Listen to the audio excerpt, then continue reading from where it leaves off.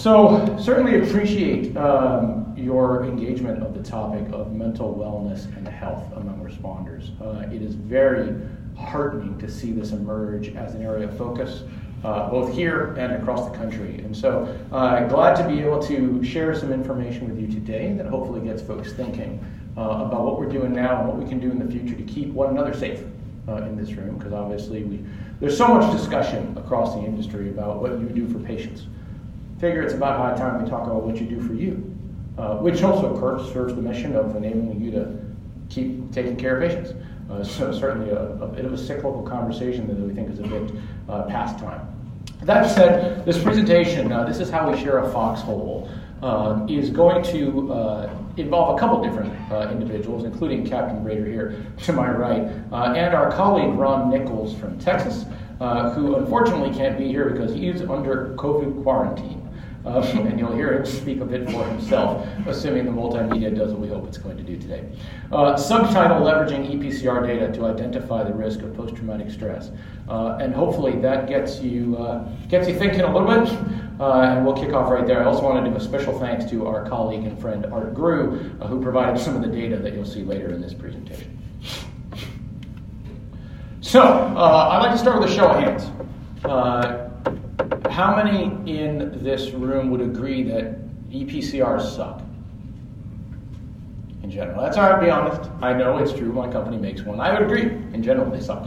All right. So let's assume for a minute that, let's talk about why they suck. I guess let's do that. First of all, they've been associated with billing. Show of hands, how many people on the line here care about billing? All right. Okay, how many don't? Sounds good. I'm just being honest here. They can get people in legal trouble, or at least there's the expectation that they can get folks in legal trouble. And of course, they're associated with busy work, because what would you rather do at the end of a busy day than go do paperwork? All right? Right?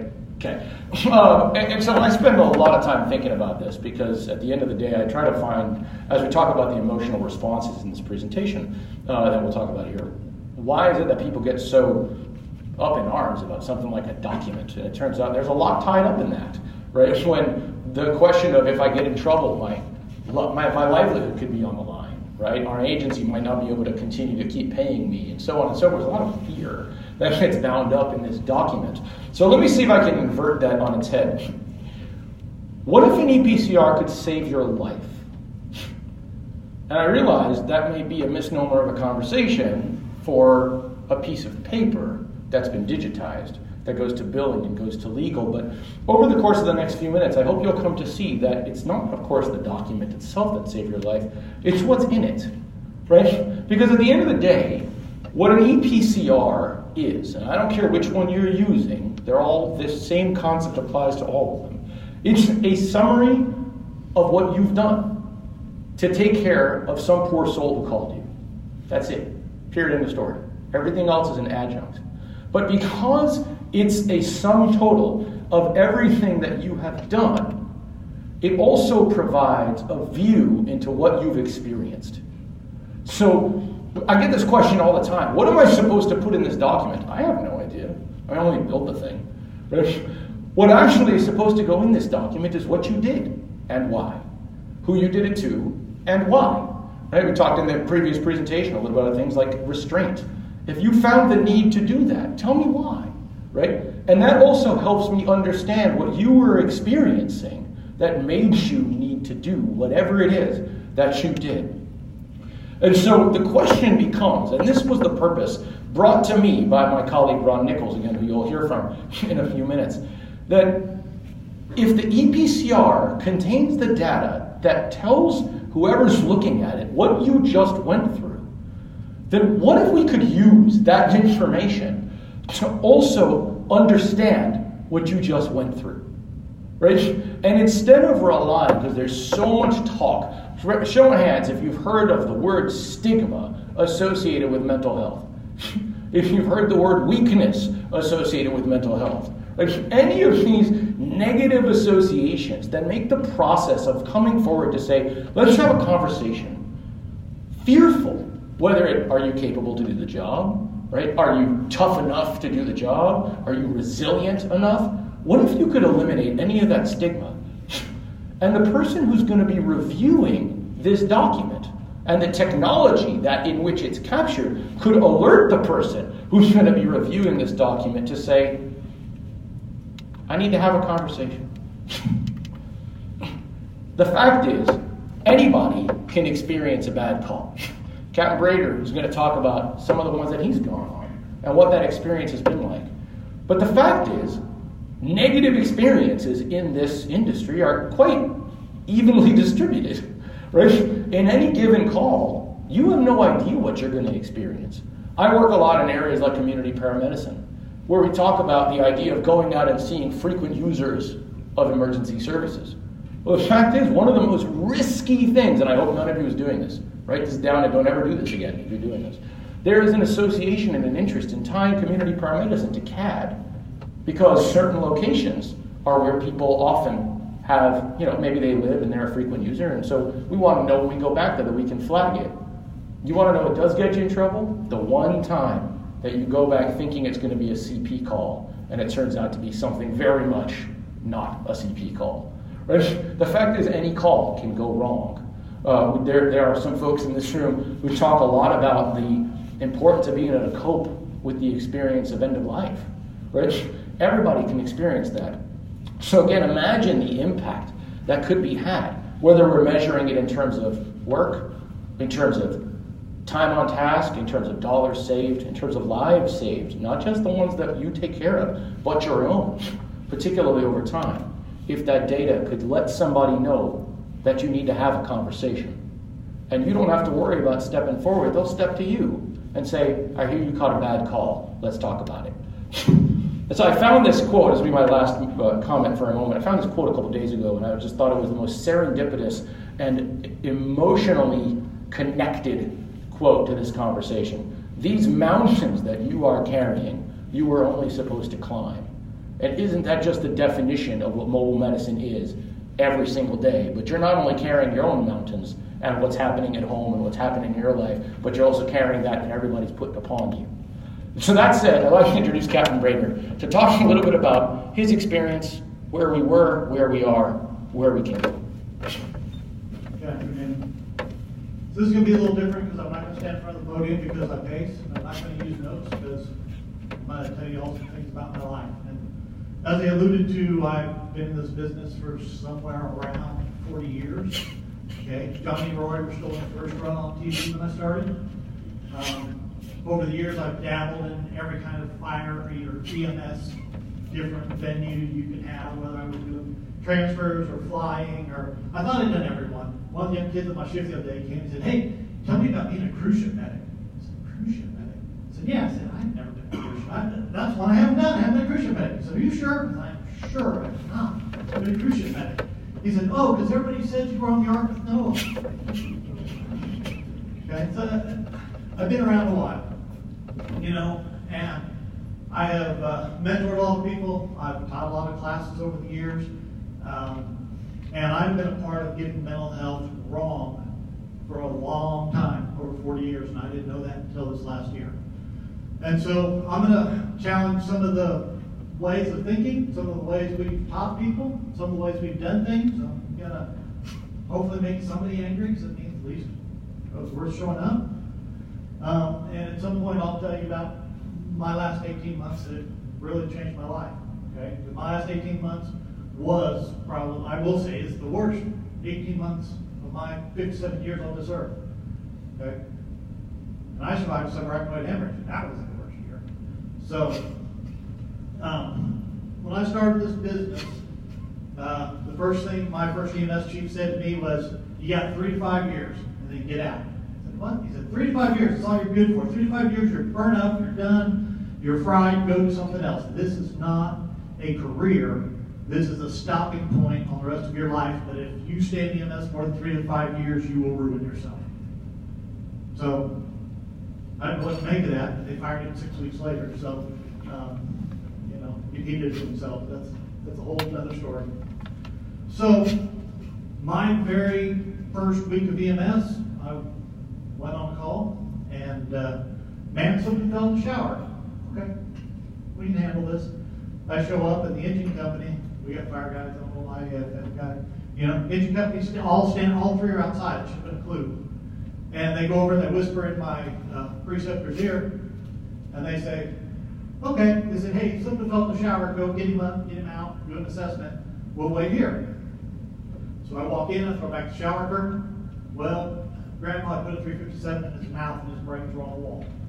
Okay? Grandma's in the other room saying he fell in the shower, somebody help him. So that was my introduction to death. That's the first time I touched human brains. Okay? Back in those days we didn't wear gloves. And that was the first time I got to do a death notification.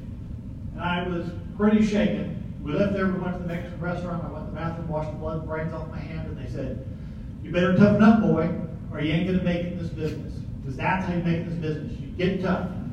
You forget about everything else, you get tough, you go on to the next call. And then, on Friday morning when we start our 4-day, you show up at the bar, and we play hard. We drink hard, we play hard, so the first lot of years of my career, that's what I thought you did. You took all that stuff that went on in the week, and you crammed it down the bottle, and you left it there until the weekend, and then you went out and you drank scotch, you rode wild horses, you raced 4-wheel drive trucks, you rappelled off the cliffs, you scuba dived to 110 feet in the Sea of Cortez, you went and chased the adrenaline, because that's how you dump that bottle out and empty it out enough to go survive another week. The only problem with that is, eventually you get a little older, you screw up and get married and have kids, the 4-wheel drive truck budget gets to be less, okay? The horses go away and you get dogs. You quit, scuba diving and going on trips. The adrenaline quits working for you, but you're still packing stuff in that bottle. Then one day, mine was the year 2000, in my case, I lost my mother and my brother both to cancer within 6 months. And then some family friends that were attending a family reunion next to the gas line pipeline got burned to death and blew up 13 members of extended family all dead in the same incident that I responded to. So that didn't break me. It didn't change my mental health status. I just got numb. I was just absolutely numb. I didn't feel anything. I had reached the nirvana of paramedics. I was officially known as a burnout. Anybody else in here called a burnout? That was me. I was a burnout. Because you know what? I was still a damn good paramedic. I still ran my calls. I gave very great technical care, but I really didn't care if you lived or died. If you lived, that's okay. If you died, that was okay too. Really didn't matter. Grandma, somebody's baby, didn't matter what it was. I was absolutely numb. Which was okay, because I was a burnout. So it was okay that I didn't feel pain. I didn't feel anger. I didn't feel sadness. I think that's a good thing in this business. You don't feel it so anymore. But you know what? I'll tell you something I recently learned. When you don't feel anger anymore, you don't feel joy anymore. When you don't feel sadness, you don't feel happiness. When you block all those negative emotions, you lose all the positive emotions on the other side. You're numb on both sides. So my jar was full, the cap was on tight, I was feeling nothing, and I was numb. For pretty much the next 20 years of my life. 2016, I retired. Yeah, I failed. I got F minus in retirement. I retired. I moved to the great state of Kansas because I married a girl from Kansas, buy a house in Kansas. Okay? So we moved to northeastern Kansas. I retired. That lasted about 11 months. But retirement was supposed to make me happy, but it didn't. My retirement was supposed to make my wife happy, but it didn't. So she said, I don't like you. Go to work. Get a job. Okay? Turns out, we're hurting for paramedics in the great state of Kansas, if you hadn't noticed. So, I went back to work. Still just pretty numb. Well, let's talk about along the way, EMS started recognizing that we have a mental health problem. We started to see that, okay? Along about the 90s, we thought, we're going to do critical incident stress debriefing. Anybody heard of it, CISD? Okay? You know what? It's been implemented different in different parts of the country, and I'm going to step on somebody's sacred cow, but I can tell you in a lot of places it was done very poorly, A lot of places it was handled badly, and in some cases we did more damage than we did good. Okay? In some cases, we talked about restraints, we need more training. In some cases, 4 hours of training doesn't qualify you to do mental health counseling. Okay? I was one of those people that was absolutely damaged by attending the critical incident stress debriefing. So I know they're not all bad. And it was the only thing we had. At least we were doing something, right? We were trying to do something better. But a lot of them are not run well. Okay? I will right now put this commercial in. If you're doing a critical incident stress debriefing and you don't have a licensed, trained medical health professional in that room who can intervene when they need to, you're doing something wrong. Okay? You're going to hurt somebody. Trust me. We have still ignored what happened with mental health in our industry. When I was at the fire department, we had seasons. We had new truck season, new baby season, new house season, new wife season. Okay? We traded them off.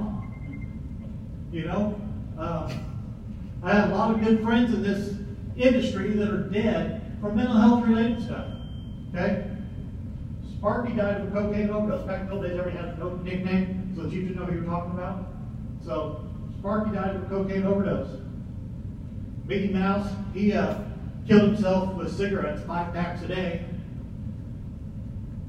A young kid that I mentored, Jose Luis drove a rescue truck into a tree at over 100 miles an hour in a suicide.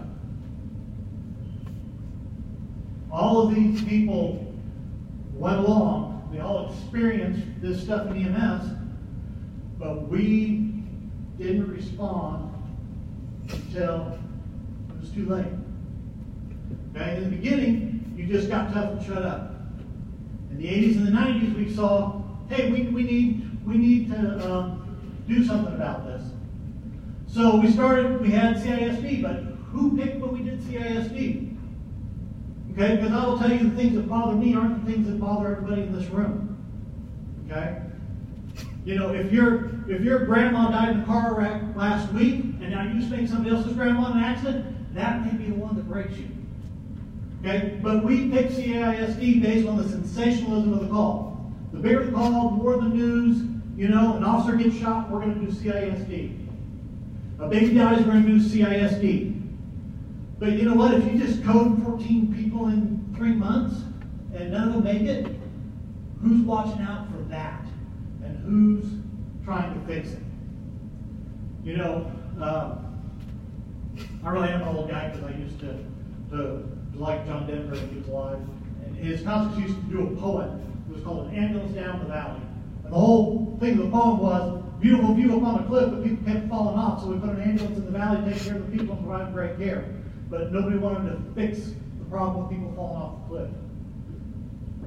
We're not keeping our people from falling off the cliff.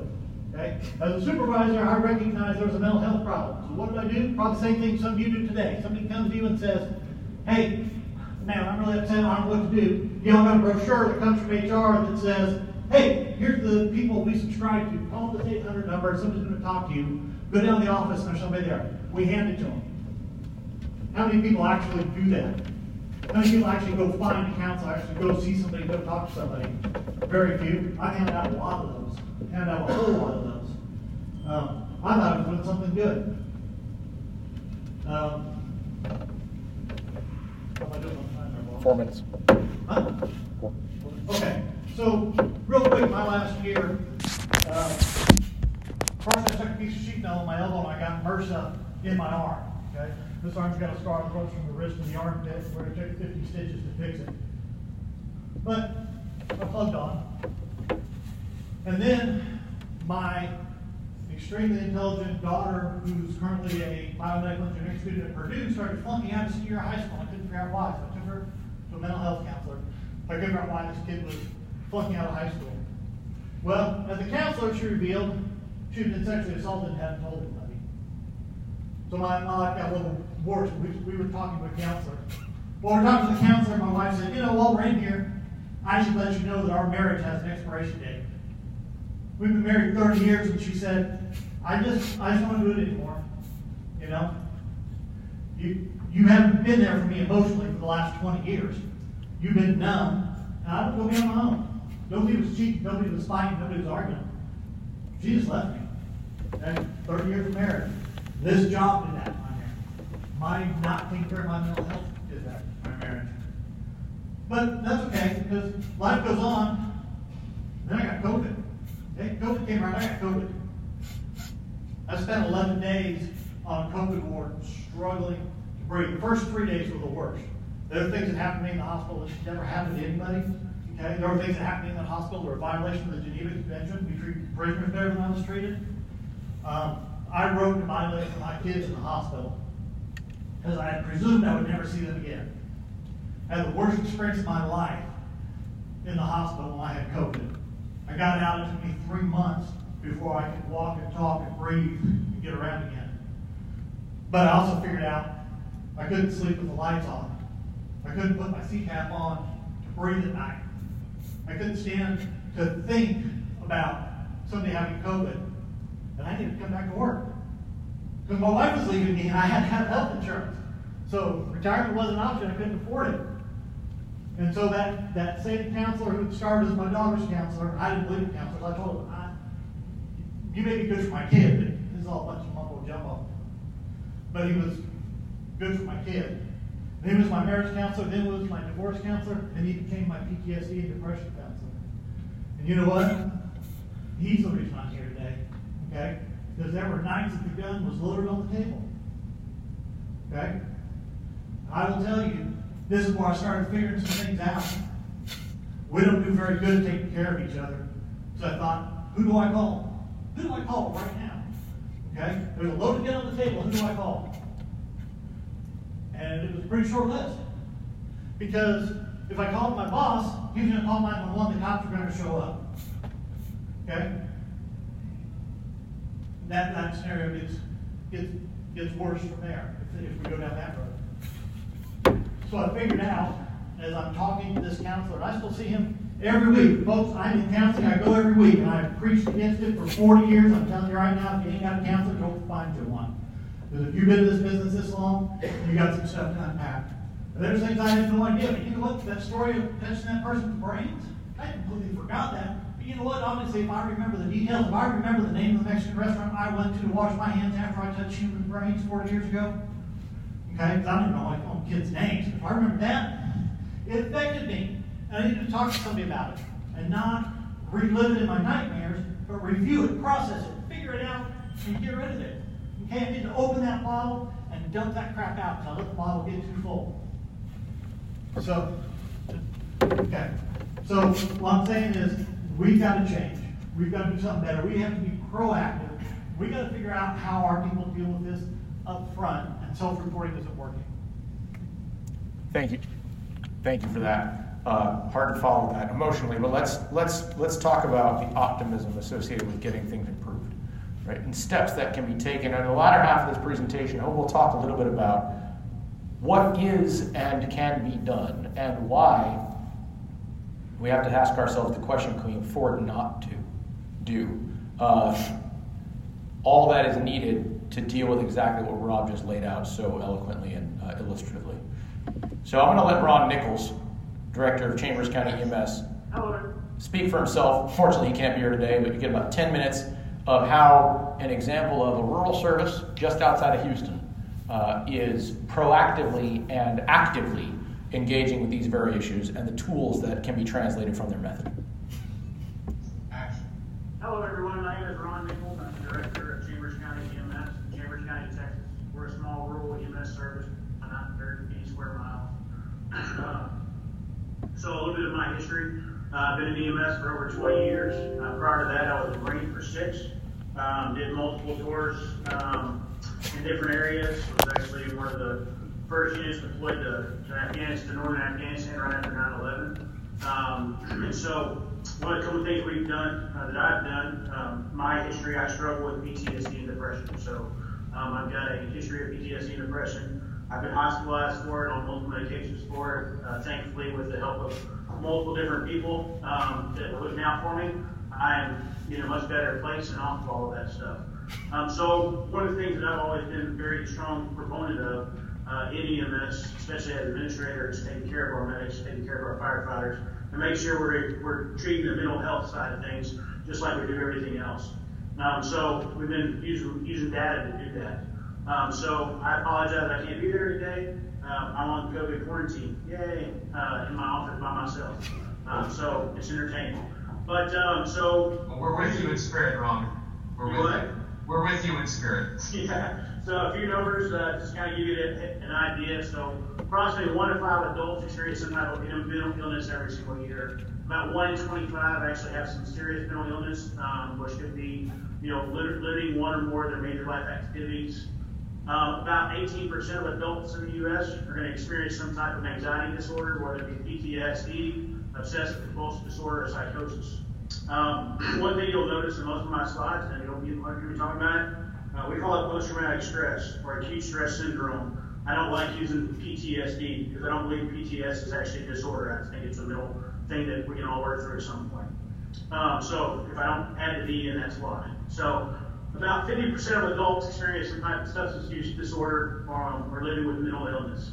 And the third most common cause of hospitalization in America for adults between the age of 18 and 44 is some type of mood disorder, so major depression, bipolar disorder, things of that nature. 18 to 22 veterans every day commit suicide. That's something I also do, veteran suicide awareness hotlines, and work on call for that and try and prevent that as much as possible. And then with first responder suicide, this has been a big topic since about 2017, yet we still don't have the statistics to get accurate numbers, because only about 40% of the time is it actually reported to the appropriate channels that they were a first responder and related to suicide. So where did some of these numbers come from? So in 2015, Florida State University did a study of 1,027 firefighters. And there's been some other studies that follow up, but they don't have as many as good data.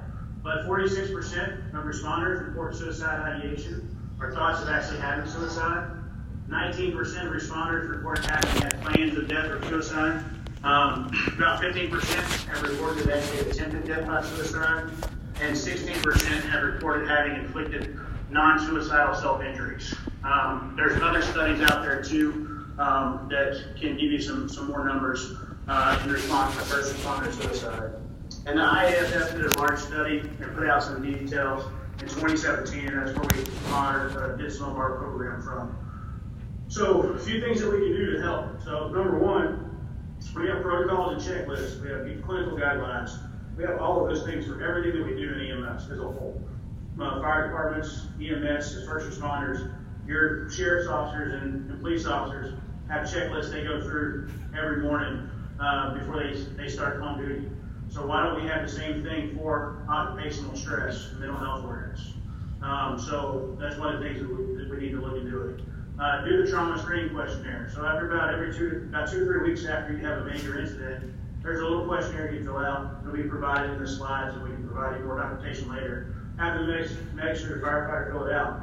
If they score 6 or higher on that quiz, and it's just some simple questions, so if they score 6 or higher, we need to make sure we give them some type of mental health and force them to go see somebody or talk to somebody for an EAP program or something to that effect. Try and transition from the standard EAP programs. I can attest because I used them when I was going through my major struggles back in 2012, 2013. I was having some major issues. They contacted the city's EAP program and actually made the therapists cry on the other end because they're not experienced with dealing with what we deal with first responders. So try and transition away from some of your EAP programs and start finding some behavioral health assistance programs with some clinicians that have exposure and know how to deal with first responders. Make sure you give those guys all the extra effort they're going to need. And then the big thing is, do hot wash most incidents. Anything that you think might be a trigger for those medics, do a quick hot wash with them, whether it be through Microsoft Forms or in person, it doesn't matter. So,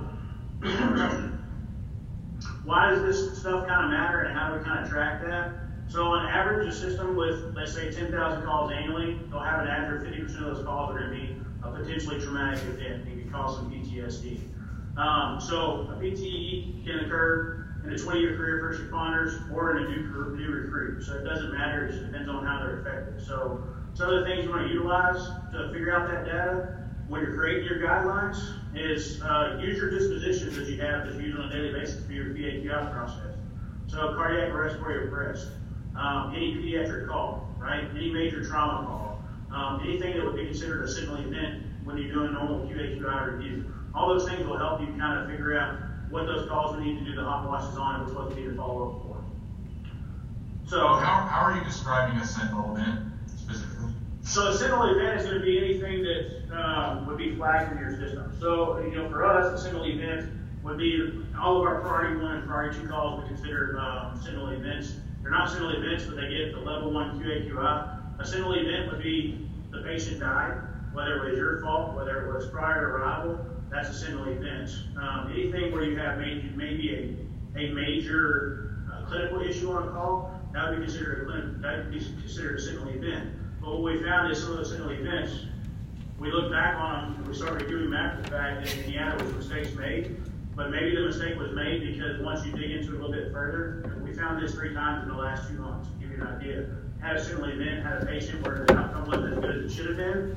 After doing interviews with the medic and trying to figure out what happened, realized that medic related that patient to their grandmother, or that medic related that patient to their brother or sister. And so when that happens in our head, we can't always focus on what we're doing. So that's why anything that's a sentinel event, make sure you flag that so that you can review that, make sure it's not something to do with the PTS on the back end.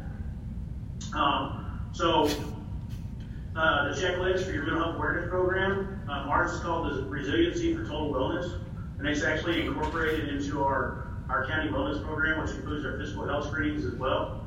So we have a check sheet for post-incident hot wash, as well as a trauma screening questionnaire. The medics, when they do the post-incident hot wash, our county has a program, the wellness program, where they get wellness points.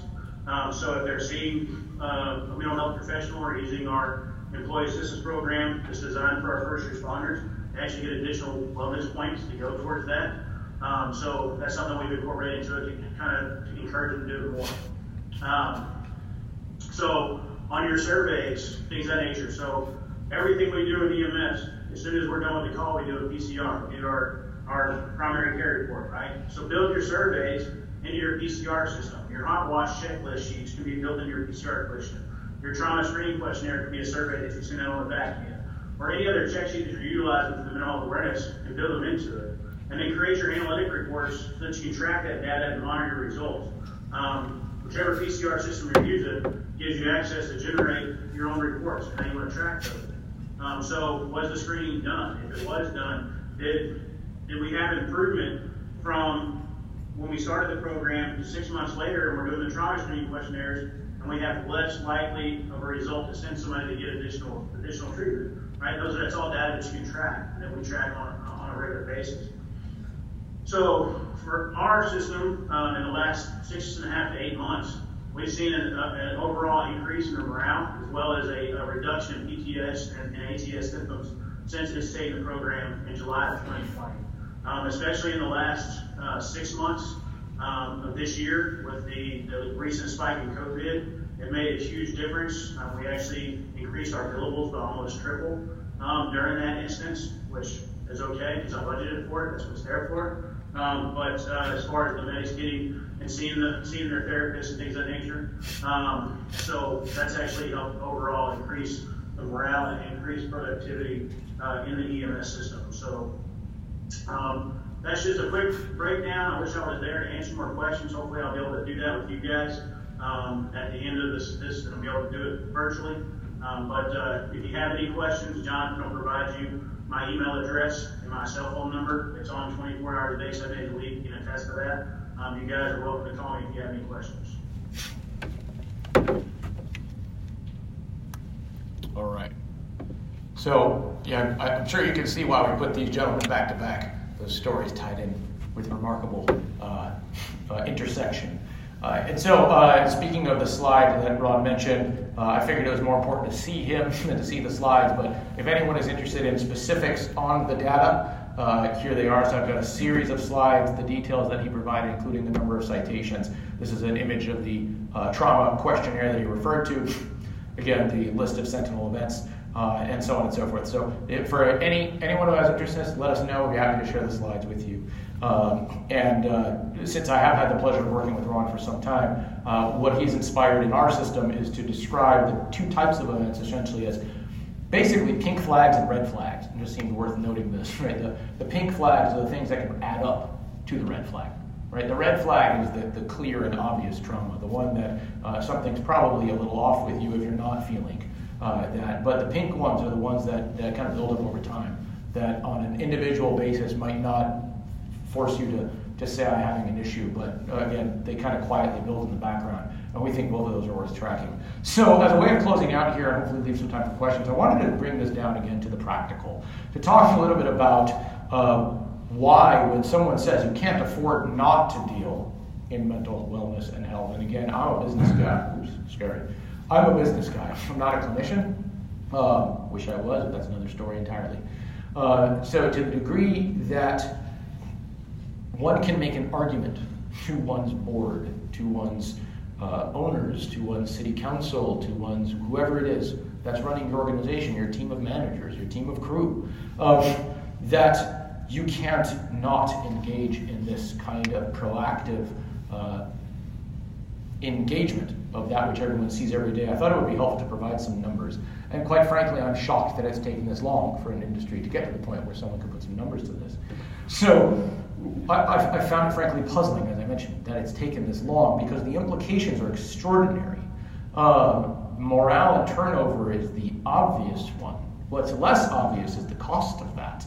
That's what we're going to talk about, right? It's not simply, especially at a time when when we're hurting for people, right? It's not simply a matter of swapping out, pawns on the line. These are people, yes, but they're also really expensive resources to find. There's the question of quality, right? And you heard that from Captain Brady. You also heard that from Ron. The impact of these underlying issues on the work that you're doing every day. So that can, of course, lead to problems involving revenue capture, which can lead to problems keeping the lights on. We know that that's a crisis across the United States, but certainly in rural spaces these days, and the obvious legal risks that get banged into your head over and over again, to again make people very fearful of coming forward and documenting in the chart. But again, if we shift the culture, shift the frame a little bit, start to ask the question of what happens if we don't? Right? So if you have this recognition that acute stress, post-traumatic stress, however we want to phrase that, tends to kick in on a delay, right? You go home, you decompress, you empty out that bottle, and maybe that bottle is not a figurative one, it's a literal one, right? And then you come to, and it starts to hit you what you've just seen. Your memories start to consolidate as you finally get some sleep. And so by that point, the time for conversation may have passed, for obvious conversation, right? That's why when Ron talks about getting in there right away, right? Because by the time you let it simmer, it starts to create scar tissue being obviously that much harder to get through. So what is the risk? And we can ask ourselves, you can think about it both economically, but also in terms of personnel and management and legal risk. What is the relative risk of being proactive versus waiting? How much damage are we doing by not jumping in front of that bullet? As an example, we're going to talk about this, that the VA, as a place that certainly deals with a lot of post-traumatic stress issues, as you've heard, cites a figure, this is from our colleague Art in Vermont, $8,300 to treat someone in the first year. But how does that compare with the cost of letting them go? Right? How does it compare with the cost of letting them burn out, take extended leave, have to backfill that position? The American Ambulance cites that about 25% of all people working in this gig will turn over every year, citing one in the top 5 list, citing the stress that they encounter. So now, compare the previous slide. At $8,300 to jump in front of that person, and have them become your patient, to invert the care you're providing outward onto each other. And if you could spend $8,300 to save 10 to 20,000, would you do that every day of the week? Well, you know that these folks are going to get affected. You know that each of you is going to get affected. So it's not a question of if you're going to have to deal with this cost. It's a question of who you're going to have to deal with this cost for. So to the degree that you can implement something that catches the problem, stitch in time saves 9 and all that, wouldn't it make sense to jump in front of that? And to an increasing degree, you won't have a choice. Because 26 states currently require TTS, I'll go with Ron's acronym there, to be covered under workers' comp, and additional ones are kicking in. And that cost isn't even factored in to the cost of attrition that we just talked about. One example I want to cite here from Michigan EMS, again with thanks to Art for providing these numbers, that as of this past August, Michigan cites it as about nearly 29,000 EMS providers and just over 1,800 agencies. And so to the degree that, let's assume, again, 1 in 5, or 1 in 4, so even worse than, or even better rather than the 1 in 4 cited in these other studies, will actually develop some sort of syndromic affect with respect to the work that they're doing. They found that the cost of care was about $23 million statewide, or $8,150 each. So right in line with the estimate from the VA. But if you compare that to the cost of attrition associated with that same time period, we ended up with a cost of, 1,000 people who left, just over 1,000 people, at a cost of $17.9 million, or nearly $17,000 per person who left, due at least to one in the top 5 reasons of why they'd leave, would be the stress and associated health decline and so on associated with having done that. Again, that does not include the workers' comp costs. So as a closing point here, show of hands, how many of your services are interested in this thing called community paramedicine?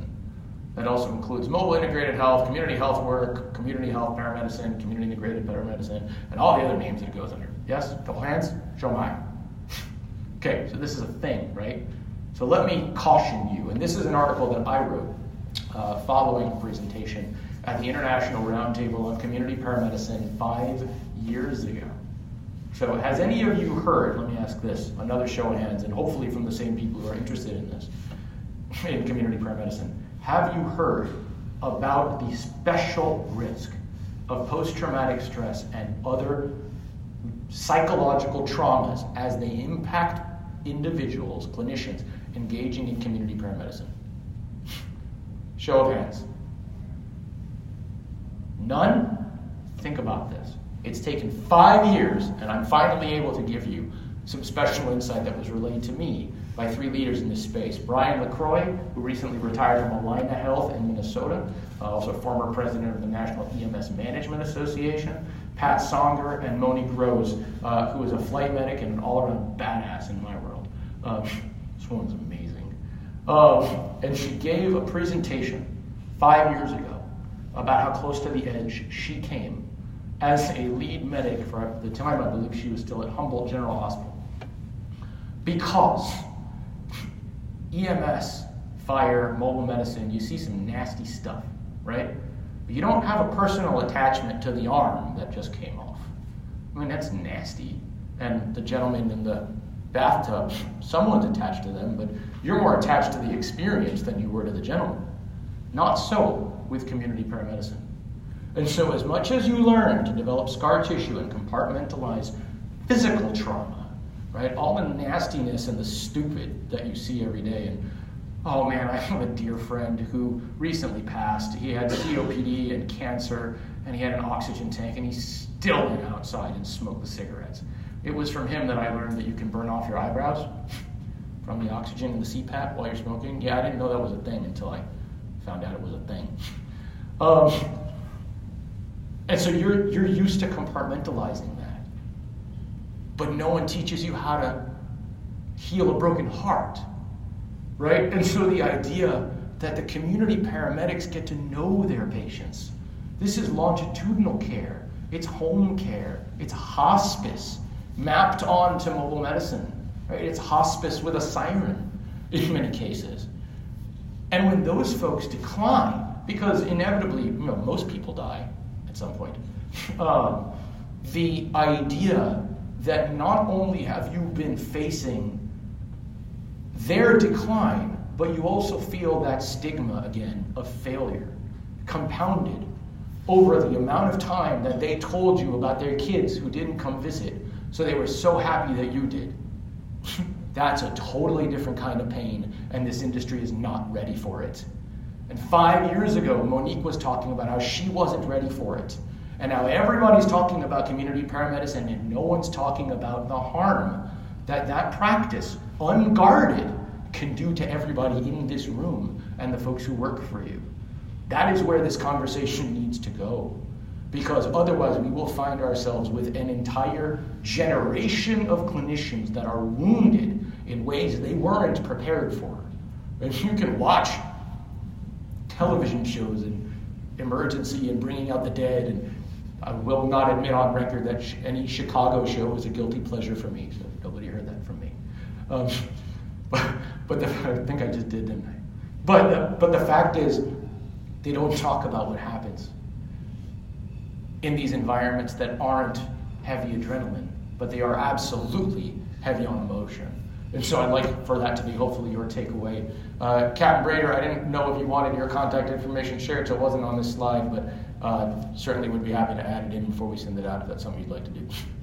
Beyond that, thank you all for letting us speak with you today. If you have any questions, certainly happy to answer them. Ron, as he said, is available. The guy pretty much doesn't sleep, makes me feel unproductive.